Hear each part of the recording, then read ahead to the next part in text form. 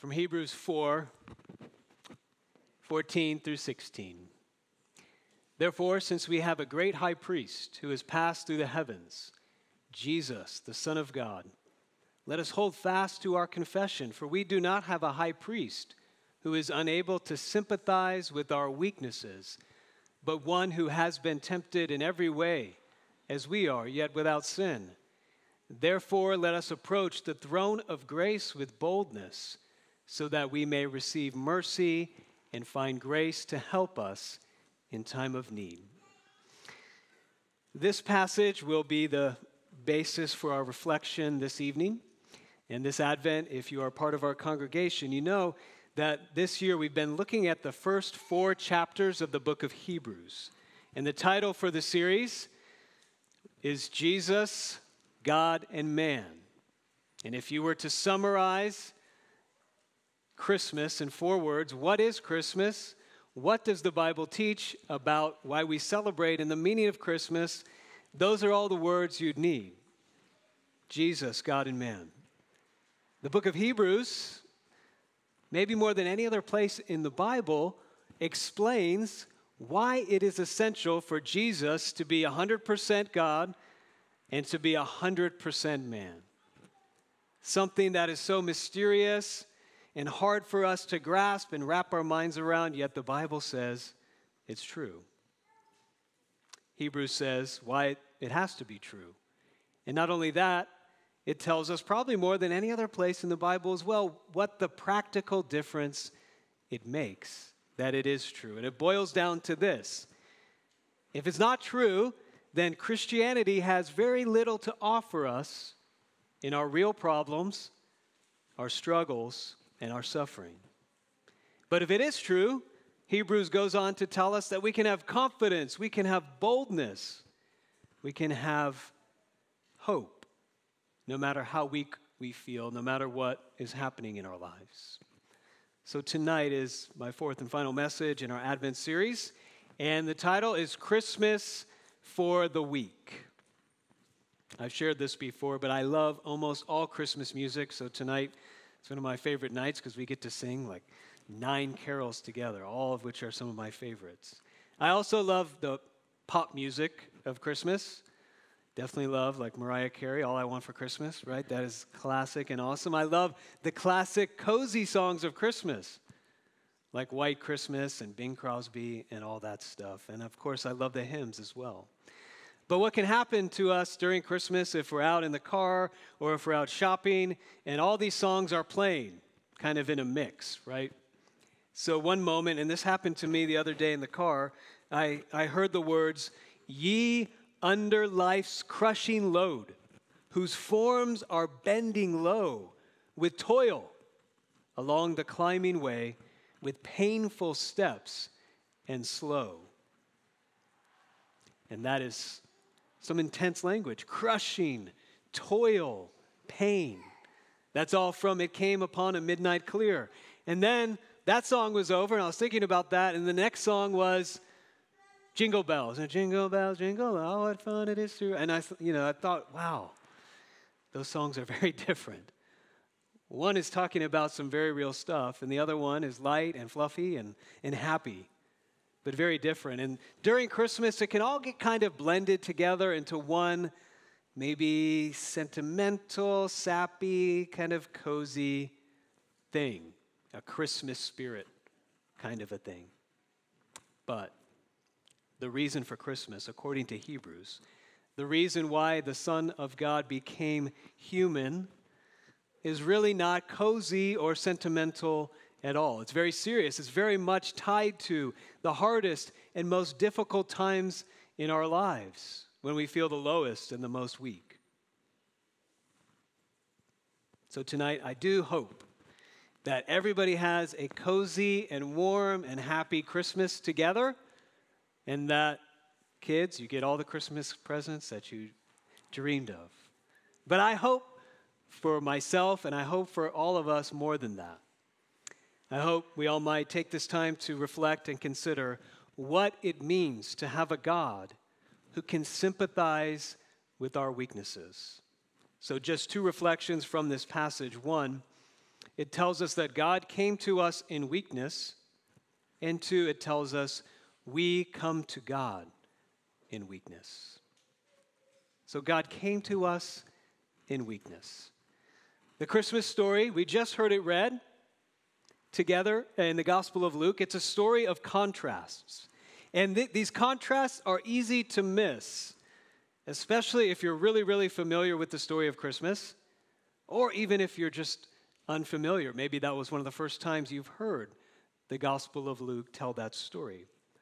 Luke begins the story, here are the details, with Caesar Augustus. That was in Luke chapter 2, verse 1. It says this was the setting into which Jesus was born. Into the settings when the Caesars ruled the Roman Empire. They were some of the most powerful people in history who can order everyone to be counted in a census. No matter what you're doing, stop what you're doing. If you have to go to your hometown, too bad. If you're 9 months pregnant, too bad. Get up, go to your town, and be counted. Who can do that? Well, a very powerful person can do that. And that's what the Caesars were, and that's what they did. And why did they do it? So they could take everybody's money. It was about taxes. It was about making sure that Rome had all the taxes it needed to be the empire it was. It was for the Caesar, for his empire, for his glory. Last week, we celebrated Christmas with our family, and we were remembering, our kids are grown up now, but we were remembering when they were young and when all of our kids' cousins were young. Our tradition was to take out the Gospel of Luke that we just read and then assign roles to all of the kids and all the cousins, and everybody had a part to play. And so we would read the story, and then we would pause, and then they would let the kids act out that part. They would run all around the house and get their costumes and all that and come to perform. And one of the cousins, he always ended up in the role of Caesar. He loved to be Caesar. And so we got to the part where we said, Caesar Augustus declared a census. And his part was just to stand up and go, census! And he loved doing that. He was really good at it. It's always cute, always funny. But in the story, we realize that's all that it took. This one man on earth to stand up and go, census, and people had to obey. People had to go and be counted. And that's power. That's the setting Luke wants us to know, into which God came into the world. The all-powerful, the almighty God who made everything. What's he going to do about this Caesar? What's he going to do about this empire that's ruling over the people of Israel, the people who have been waiting for the promised Messiah? They've been subjugating them for years. How is God going to come onto the scene of human history? And Luke tells us how Jesus, the Son of God, was born in an animal stall. He was laid in a feeding trough because Caesar said his parents had to go be counted. Even though Mary was 9 months pregnant, Joseph had to go, and he took her with him. We step back and think about those contrasts. That's not a very powerful entrance for God Almighty into human history, is it? God could have chosen any other way to enter in. He could have went right to Rome, been born on the footsteps of Rome. He could have just come, maybe not even as a baby, right? We could think of all other ways where he steps up and he says to Caesar, no, you're not going to do a census because I'm God. Well, that would have been a more powerful way to make an entrance. But this is the way that he came. It seems like a very weak entrance into the world for God Almighty. To be born into the world helpless, weak, and small, and powerless. Why? Well, Hebrews tells us why. We do not have a high priest who is unable to sympathize with our weaknesses. It's a strange way to phrase it. The double negative there is to emphasize the point that we do have a high priest who is able to sympathize with our weaknesses. Here Jesus is called a high priest because the job of a high priest is to bring God to people and bring people to God. And Jesus is the only person the only one who can do this job perfectly. This passage is saying, Jesus came into the world weak and small and helpless and vulnerable so that he can sympathize with every human weakness. The weakness of needing others. We need other people in our lives, especially when we're babies. They need to feed us and change us. Jesus knows that weakness. He was a baby who depended on other people. He needed the prayers of other people. In some of his weakest moments, he said to his friends, "Would you pray for me?" He knew the weakness of getting tired, of needing food, of getting sick, of losing energy, the weakness of having limits, the weakness of being tempted to anger and fear and anxiety and depression and doubt and selfishness. He sympathizes with all of it. If God wanted to tell the human race, if he wanted to tell all of us, I understand. I get it. I know what it's like to be weak. I sympathize with you when you're weak and weary and struggling. You can come to me with all of it, and you will know that you will be understood. If God wanted to tell us that, how could he do that? He's God, all-powerful, self-existent, almighty, zero weaknesses in God. How can God sympathize? How could he possibly know what it's like to be a human being in our weakness? The theologians note that God's omniscience is not enough, the fact that he knows everything. No, that's not enough. He had to feel weakness from the inside to be able to sympathize. Jesus, the Son of God, became human. I just want to ask you this evening, is this your picture of God? That he so wanted us to know, I know, I understand, I sympathize with human weakness, that he became one of us. That he can say to you, not just I know you're weak and struggle and it's hard, but I know what's going on inside of you because I know how it feels from the inside. When we believe we are welcomed to come to God, this God at any time with any weakness, then we understand Christmas. We understand the why behind Christmas. There's a quote I wanted to share. It's from an old theologian, John Calvin. He said, "Therefore, when any trials pass over us, let it ever occur to us that nothing happens to us but what the Son of God has himself experienced, in order that he might sympathize with us. Nor let us doubt, but that he is at present with us, as though he suffered with us." If you're struggling and feeling weak right now, be encouraged. A human being, we can sympathize, we can empathize, but here we are told that God himself sympathizes with your weakness, and he wants you to bring it to him. There's a question we're meant to ask when we think about the Christmas story. What's more powerful? The force, the might, the strength of humanity at its highest power, the Roman Caesar, or the humility and the helplessness and the vulnerability of the Son of God who was born as a baby, who needed to be changed and burped like any other baby. As you read the story, it sure looks like at the time that Caesar is more powerful. He can say census and everybody has to obey. But who cares about Caesar Augustus now? Did anybody send a Merry Augustmas card out anytime this year? Do you know when Caesar Augustus was born? No. Yes, he's in the history books, but no one cares. This strong and powerful leader who could tell everybody what to do in all of his empire with one word is all but forgotten. But here we are, the entire world is celebrating the birth of Jesus, who came so weak, so powerless, and so helpless. We might say sympathy. What is sympathy going to do for the world? Christmas asks us to step back and go, well, let's see. What has the sympathy of God done in this world? How powerful is it?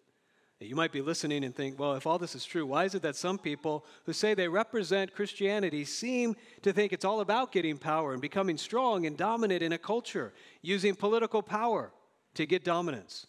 measuring strength in numbers and wealth, etc. And if you're hearing about that and you're hearing the story and you're thinking that's the complete opposite of Christmas, well, you're right.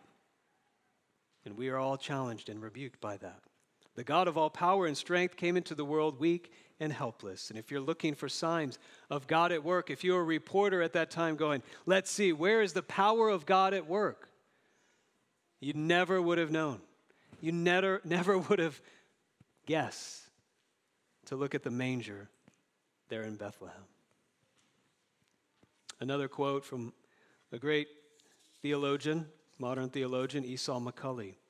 He says, it's exceedingly strange and seemingly ridiculous plan in a world drunk with the desire for power and filled with those who take what they want by force.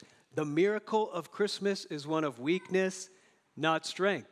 It's a suggestion that divine love is more powerful than we think. Now think about that. The miracle of Christmas. It's a phrase that we throw around a lot. The spirit of Christmas. What's the miracle of Christmas?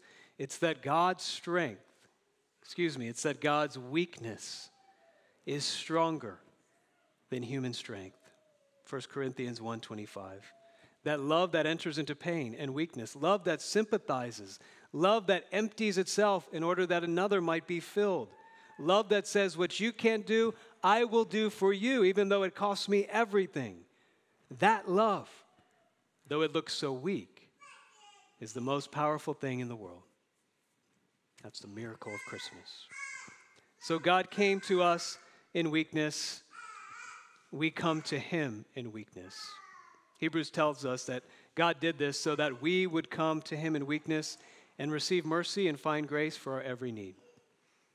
Sounds good, but there's a problem with that, and that is nobody wants to be known as a weak person.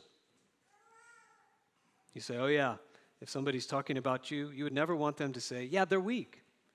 They're helpless. They're small. Not much power. No, we want to be known as somebody who's strong. Somebody who's able and tough and powerful. All of us would rather choose a story that went from weakness to strength rather than a story that went from strength into weakness. We love the origin stories of the great heroes of our time, like Spider-Man. Peter Parker, he's like a weak, nerdy kid. You know, he's getting picked on and bullied, but then he got bit by a spider, and he's went from weakness to strength. And now who's going to mess with him? Right? Or Steve Rogers, Captain America. He's like 90 pounds, and he wants to go fight a war. And it's like, dude, you can't. You're too weak, and you're sick. So he gets powered up from weakness to strength, and he becomes the mighty hero. That's the story we want, but Christianity says it's the other way around. The path to grow, the path and the way to God, the way to live with boldness in our great trials and in hardship is not weakness to strength, but from strength to weakness. That's what makes Christianity so different. Every other belief system and religion says the strong are in, the weak are out. The morally strong are in, the morally weak who can't cut it are out. The fittest are in, they survive. The weak, they're out. They didn't make the cut. But the gospel of God's kingdom says the strong are out and the weak are in. The proud are out and the humble are in. What do we bring to God to meet him with confidence? Not our strength, not our success, not the resume of all of our strengths, but the resume of all of our weaknesses. In 1 Corinthians 1:27, in that epistle, the Apostle Paul said, God chose what is weak in the world to shame the strong. God has chosen what is insignificant and despised in the world, what is viewed as nothing, to bring to nothing what is viewed as something, so that no one may boast in his presence. The message of the gospel is this, that Jesus is the only one who never sinned in his weakness and temptation, and that we have access to God himself. Hebrews says, to the throne of God, because of his perfect obedience, not because of our obedience and strength. It's his strength that is our confidence to bring us to God. So Christmas dispels the lie that only the strong can come to God. because it tells us only those who come in weakness can come. So, final few thoughts. The secret to a bold and confident and vibrant faith is all here in Christmas. The secret to a bold and vibrant relationship with God. It sounds paradoxical, it sounds backwards to us, but it says, come boldly in weakness. That's the secret. Come with all your temptations, the ones you resist and the ones that you don't. Bring it all boldly. The main difference between a Christian and a non-Christian, we could phrase it like this. To the question of why does God answer my prayers? Why does God help me when I ask him to? Is it because of my strengths, how good I do, or the bad that I don't do? Or is it because I come in weakness through Jesus? A Christian knows it's the second. That's when God hears us and helps us, only when we come in weakness through Christ. And the main difference between a growing Christian and a Christian who is not growing more mature and closer to God is this: whether you think the Christian life and the purpose and the goal is to grow out of weakness, or whether you come to realize that the goal of the Christian life is to grow in weakness. One of the greatest sources of discouragement and burnout for Christians, has been for me, is the idea that outgrowing our weakness is what we need to have a bold and vibrant faith. That's wrong. Christmas says it's wrong. The truth is, the more we grow to know God and his glory and his will, the more we will see our own weakness, the more we will see the mercy and the grace that is ours in Jesus. The Apostle Paul experienced this, and he tells us he prayed to God. He said, God, take away my weakness so I can be strong and do more for you. And he says, somehow Jesus told him clearly, no, I'm not doing that, because my grace is sufficient for you. My power is made perfect in weakness. In that, and here is the secret for a vibrant and bold faith, a confident faith, a closeness to God. Paul says, so I will most gladly boast all the more about my weaknesses, so that Christ's power may reside in me. One of the ways to tell whether someone is a genuine Christian or whether they are just talking, professing faith in Jesus. The Bible says that a main mark of a true Christian is, over time, having experienced the sympathy of Jesus for us and our weaknesses and our temptations and our failures. Over time, having experienced that, a true Christian grows in sympathy for other people and their weaknesses, rather than judging them or disdaining them, especially those with different weaknesses and temptations than we have ourselves. This is why Jesus says how you treat the weak. That's what shows whether you really know him or not. Growing up, our family had a nativity set. It was porcelain, and it went into the foyer every Christmas season. And my brother, I had one brother growing up, and we loved that set. It was like action figures of the nativity to play with them. And there was a cow, and there was a sheep, and the shepherds, and we rearranged them every night. You know, we put the cow on top of the stable there. We put the sheep over there and did all that. And every night, it's going to sound very, very, very cute. We took baby Jesus could come out of the manger, and we would say, good night, baby Jesus, and give him a kiss and put him back in the manger. And somewhere along the way, I don't know who did it, if I did it or if my brother did it, but somewhere along the way, baby Jesus was dropped onto the tile floor, and he shattered. And my mom said, that's okay, and she took it, and she glued Jesus back together so he could still have that nativity set.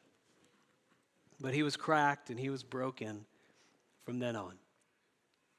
And looking back on that memory that I have in my family, I've realized what a perfect illustration of Christmas. Jesus, the Son of God, became weak.